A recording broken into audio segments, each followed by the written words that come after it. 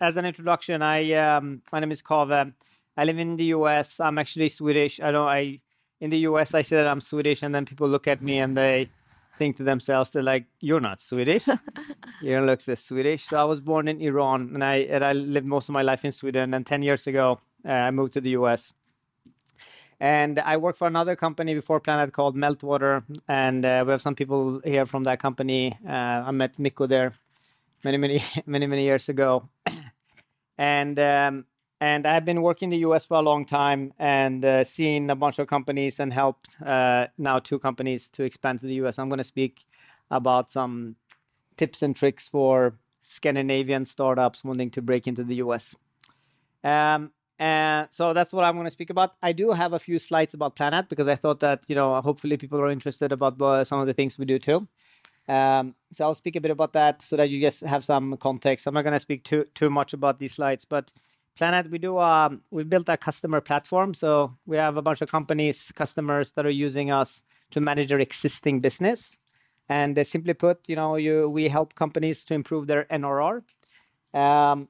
And we sort of do well in the mid-market to small enterprise segment.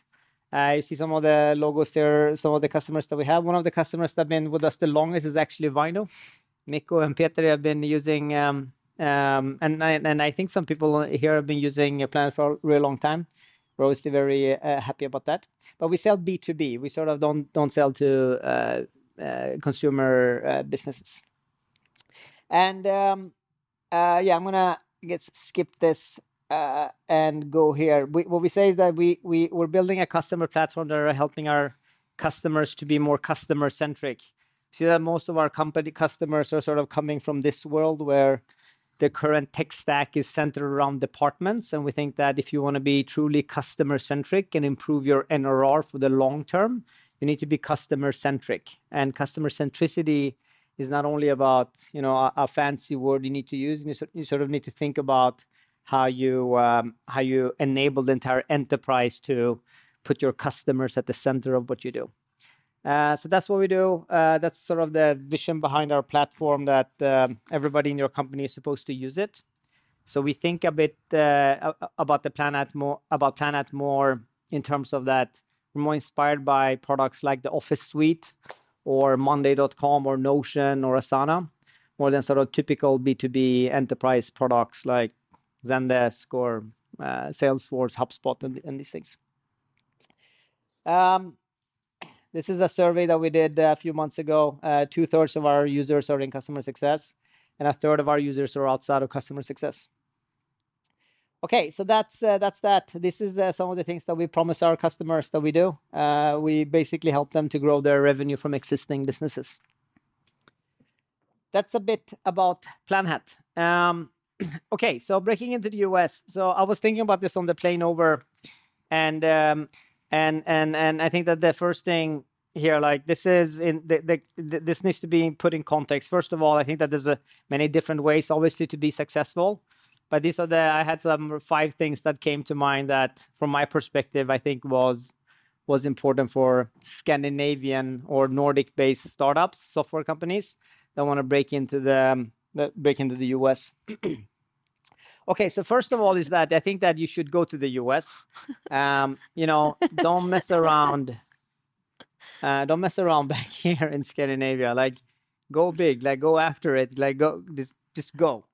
It's the biggest market in the world, typically, for all our businesses. And it's actually not so as hard as I think that a lot of companies think. It's thrilling. It's crazy. Americans are crazy. Like, everything in the US are crazy. And I think that you should go. And I wrote here that there's infrastructure for everything. So you don't need to worry about, hey, if I need to set up an entity or I need to how do I do accounting or payroll? I don't think about that. You can buy all those services. Everything costs $9.99 per month. And just go. Be ambitious. Just do it. I'm from Sweden or Finland. A lot of Finnish people are like, these are very small markets, and just don't mess around here. Like, go to the US. That's number one. So the Nordic means quality to a lot of Americans. So don't hide the fact that you're a European or from Scandinavia or the Nordics. So I think that if you're in the US and the first thing you say that, hey, you know, I'm come from we built that. So we say this in our pitch in Planhat. We say that, hey, we're a Scandinavian company. We started out in Sweden, and like that's immediately a quality stamp of approval. And I think that you know, people should be very proud of it and not hide away from the fact that they come from the Nordics. Okay, number two, start with sales. Don't waste your time would do too much desktop research, market research. Like start with selling, and you know, buy some Google AdWords, some LinkedIn ads, and start selling. You can do that from home. You don't need to go there. You don't need to do, you know, you don't need to do a big McKinsey report or some research. Just if you have a product, try to sell it to some US-based companies. And think about it this way, that if you cannot do it, then you need to fix your products or your pitch or do things, you know? So I think that you should do that. I say that if you need to get on a plane, then get on a plane. Stay up late evenings, do the work. I was speaking to Mikko just earlier today, said that, you know, every night is up late and pitching and whatnot. Johannes from our team has a call today at 9-10 p.m. So like that's just get it done, get some sales. So there's some of the things not to do. Don't start with setting up an entity. Don't start with researching visa and these things. Don't hire an expensive VP. Start selling yourself. Yeah, start selling. Number two, just go. You win based on culture. I wrote here. So if you're at some point, you know, you're ready to go, you start selling some deals, and you want to set up a business there, make sure that the people that you're sending from back home are some of the culturally strongest people that you have. So I think that's very important. I personally think that San Francisco and New York is overrated. US is a huge market. So if I would give an advice, like don't go to San Francisco. And don't go to New York. I think a lot of Nordic companies, Scandinavian companies, think that it's, you know, maybe cool to be in Silicon Valley or in New York. Aren't you guys in New York? Yep. Yeah. I'll talk about it in a moment. Yeah. Don't go. Don't go to New York. Don't go to New York. You know, check out Boston or DC. I think we have teams and people there. Denver, Austin, LA, Toronto. These are cities where people typically stay longer. They're not as expensive. And yeah, you have good people in all these cities. All the good people in tech, if it's sales or developers or product or marketing people, not all of them live in San Francisco or New York. Why not Chicago? Chicago is great too. Yeah, I think that like Chicago is fantastic. Chicago is great. What's San Diego? No, yeah, no, you can you can do that in LA. I wouldn't like. San Francisco has cold water. Yeah, so I actually don't think you should go to San Diego. I have been there, set up teams. Don't go to San Diego. And I mean, and my advice, I would not go to San Diego. I actually do surf. Yeah, I surf like 4 or 5 times per week. So I surf a lot, yeah. And you can surf in LA. Yeah. Getting a visa takes time.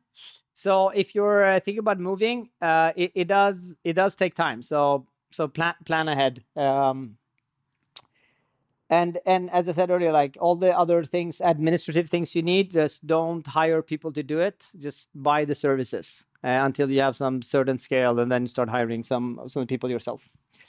Okay, hiring. So I was thinking about hiring, and like when it comes to hiring, I think that this is where you can very easily go wrong if all you've done is to hire and build a business here in the Nordics. So I said that no, it's not like hiring people in the Nordics. It's just the quality of people are sort of all over the place. You know, just because somebody went to college in the US or went to, you know, it doesn't mean that, you know, necessarily that you know they know, you know, that may be fit. So I think that if you have never hired people in the US, then try to find a mentor or maybe an investor friend, somebody that can, or an operator that has done it before, so they can help you with this. Because obviously hiring the wrong people will be very expensive and be a pain. And then number 3 there too, like no, it's not cheap.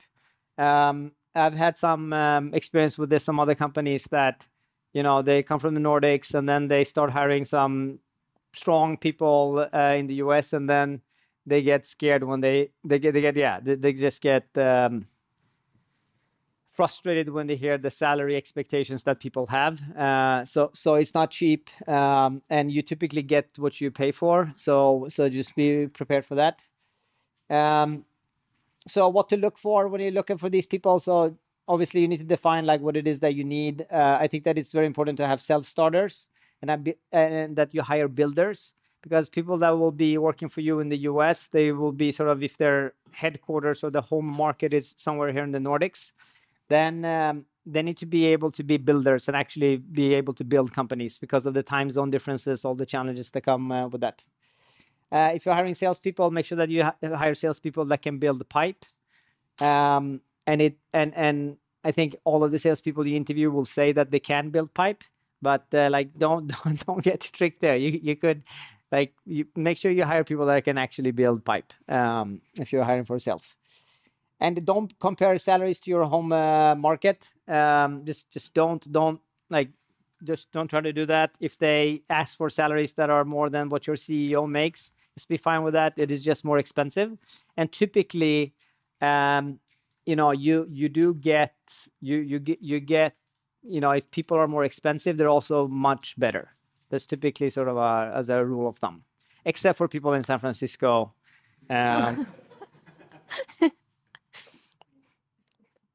Yeah, and then start with boot camping people to your home offices. So fly people here and make sure they spend some time, a few weeks in your local office. Okay, salaries, quotas, and pricing. Typically, things are more expensive in the US to charge more. Watch your unit economics. So I've seen a bunch of companies where like you sell 5K deals here in Scandinavia, and say in Sweden we have kroner, as you guys know. So people charge like 50,000 kroner or 5,000 euros for a service, and they feel like, yeah, that's a good average deal size for them. And just don't, if that's your pricing for your product, like don't charge $5,000 for your product in the US. You should charge $10,000 or $15,000 or even $20,000 for the same thing.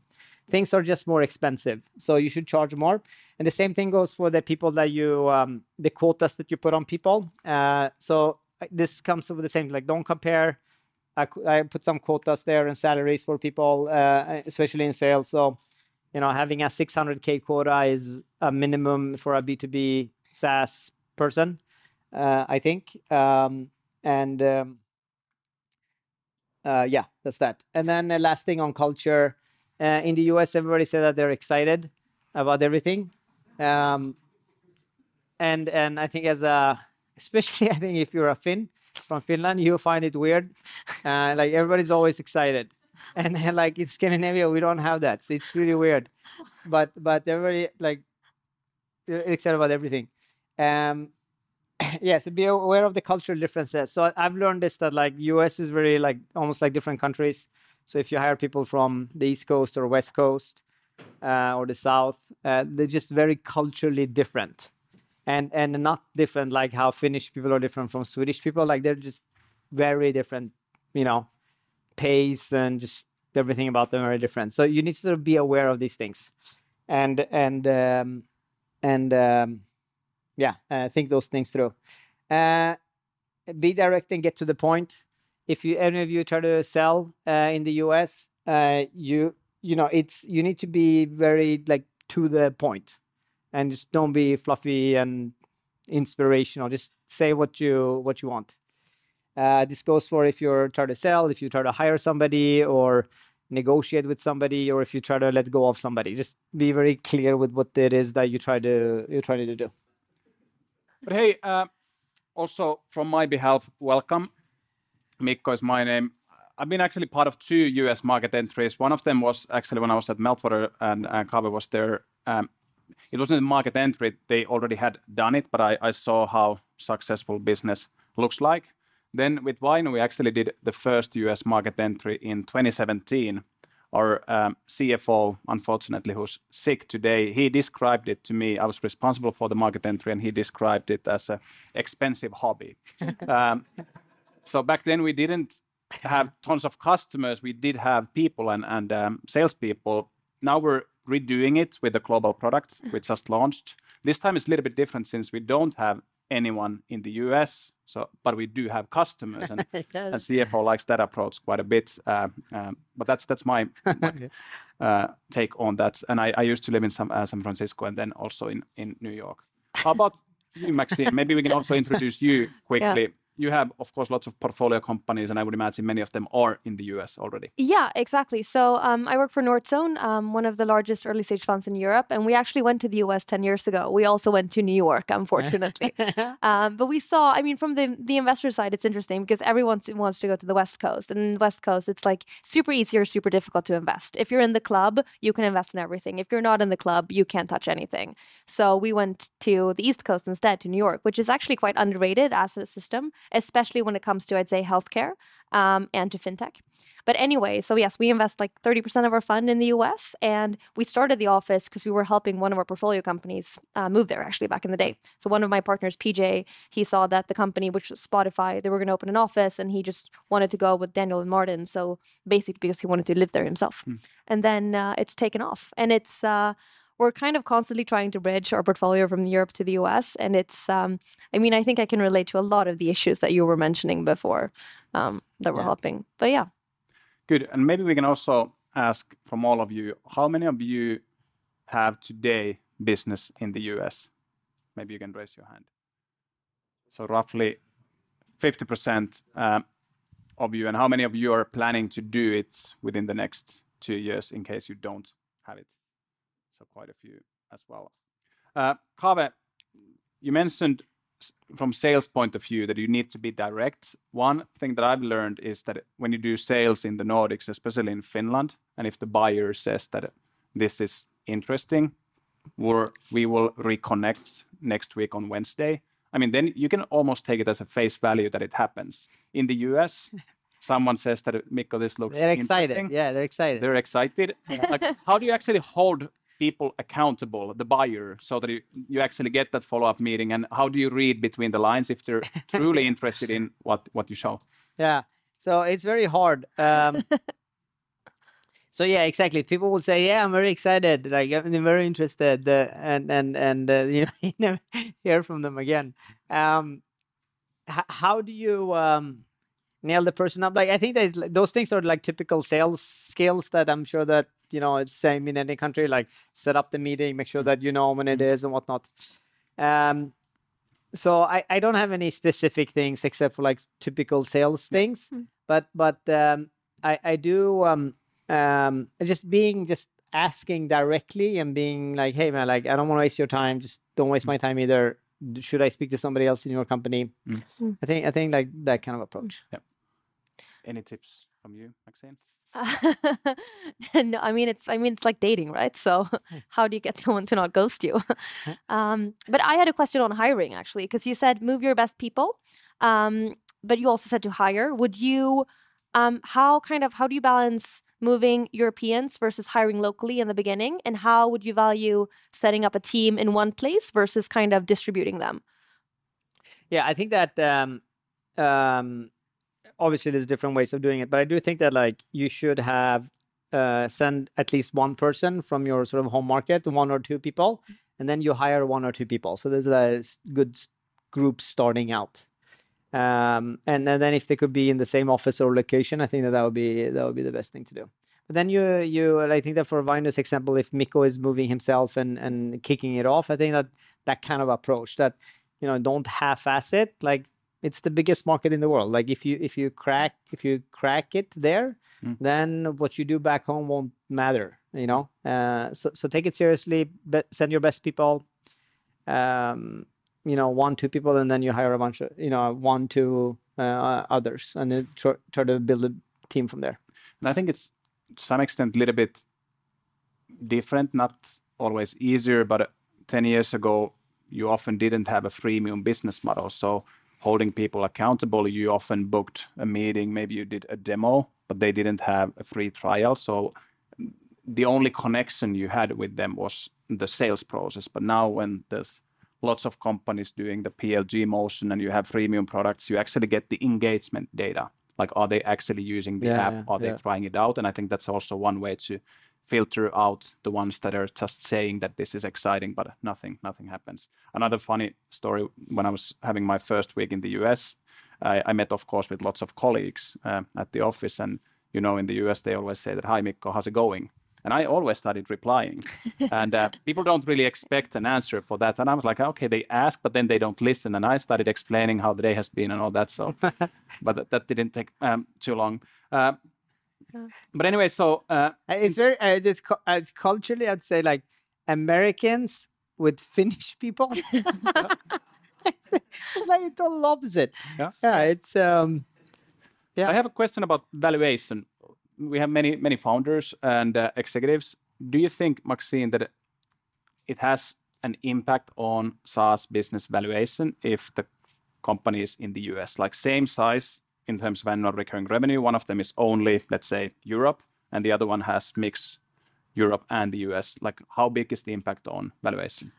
I'd say 100% it has an impact. It's always difficult to kind of quantify how much, but we literally have like a scoring card that I can't share with you exactly, but it's like we look at how much of the business comes from the US. And we have like the kind of the red, the orange, the green one. And if it's more than 50%, it's a green. And if it's like nothing, it's red. So it's definitely something we look at. Because it's like, obviously, if you can't sell in the US, you can't win. And I think that's why, like, yeah, I'm surprised that I think the kind of, especially the Scandinavian culture and kind of also I'd say like Benelux, not the Germans and the French just stay in France, but like the Nordics, like they think too small all the time. Like you have to think bigger. But that's also like, you know, I'll be talking about should you raise VC capital or not. And I think that kind of goes into the whole equation. Kaveh, I mean, you're also in the boards of quite a few companies and I guess advising many companies. I think you also give tons of advice for us, for me and Pietari all the time as well. But if you have a successful Swedish or Finnish SaaS business and then they have the ambition that we want to go to the US, like what are the typical pitfalls or mistakes you see that companies are doing? Of course, you touched some of them already, but what are the most common pitfalls that founders do? I think the biggest one is, I think there's two. One is that they don't go, you know, which is, you know, I'm on a board of a company that I'm very passionate about, but like just very Scandinavian. And as like Maxine said, like it's important. Like, why are you messing around here at home? I feel like it's, especially if you build a B2B and a SaaS product, like you build the product, just like start selling it in a different market or in the US, I think. But I think that the second one is that you compare cost and things to your home market. And then I think that's just the wrong way of doing it. Yeah. You know, you try to hire somebody and then, as I said, like you hear about the salary expectations and you're like, oh man, like that doesn't make sense. But you have to just think about it, like the quota should also be 2, 3, 4 times higher. And your prices should go up and whatnot. Yes. Can I ask? Yep. Or sorry, go ahead. No, I'm just thinking about time-wise that very soon we'll move to the next topic, which is revenue ops. But if you have a question, feel free. Yeah, I'm just wondering, because obviously you guys have this like remote setup. How how disciplined you have to be on what functionalities you have in each market if you're not remote? Like, what do you need to have beyond sales and customer success when you think about product, when you think about marketing, when you think about kind of across the functions? Yeah. So I think it's different for different businesses, obviously. Yeah. But typically B2B companies, like I simplify and say like B2B, especially SaaS companies, like either build a product or you sell the product. Yeah. And everything else is admin and support. You know, and that doesn't mean that, for example, marketing or finance or support and other functions are not important for the business. Is that they are supporting the core business. So either you need to build products or you need to sell them. Sell them includes the renewing them and reducing churn and upselling and growing the accounts. The other functions also need to be coming depending also. We have a technical implementation team. They need to be local to the different markets that we have. Support needs to be local, and local meaning that they speak the language during the time zone and whatnot.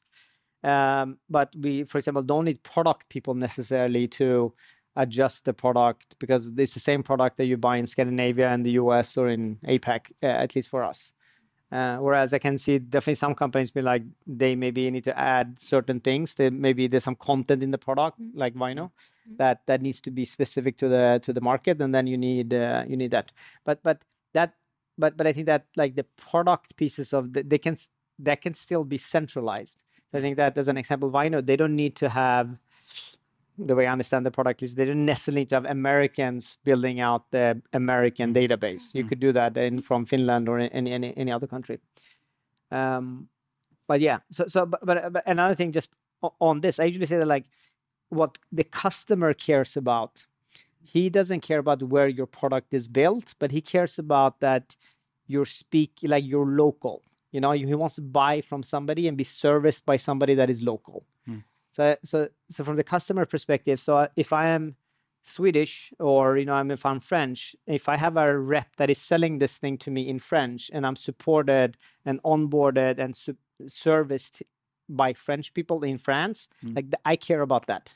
But if you build a product in Finland or in the US or in Sweden, like I care less about that, I think.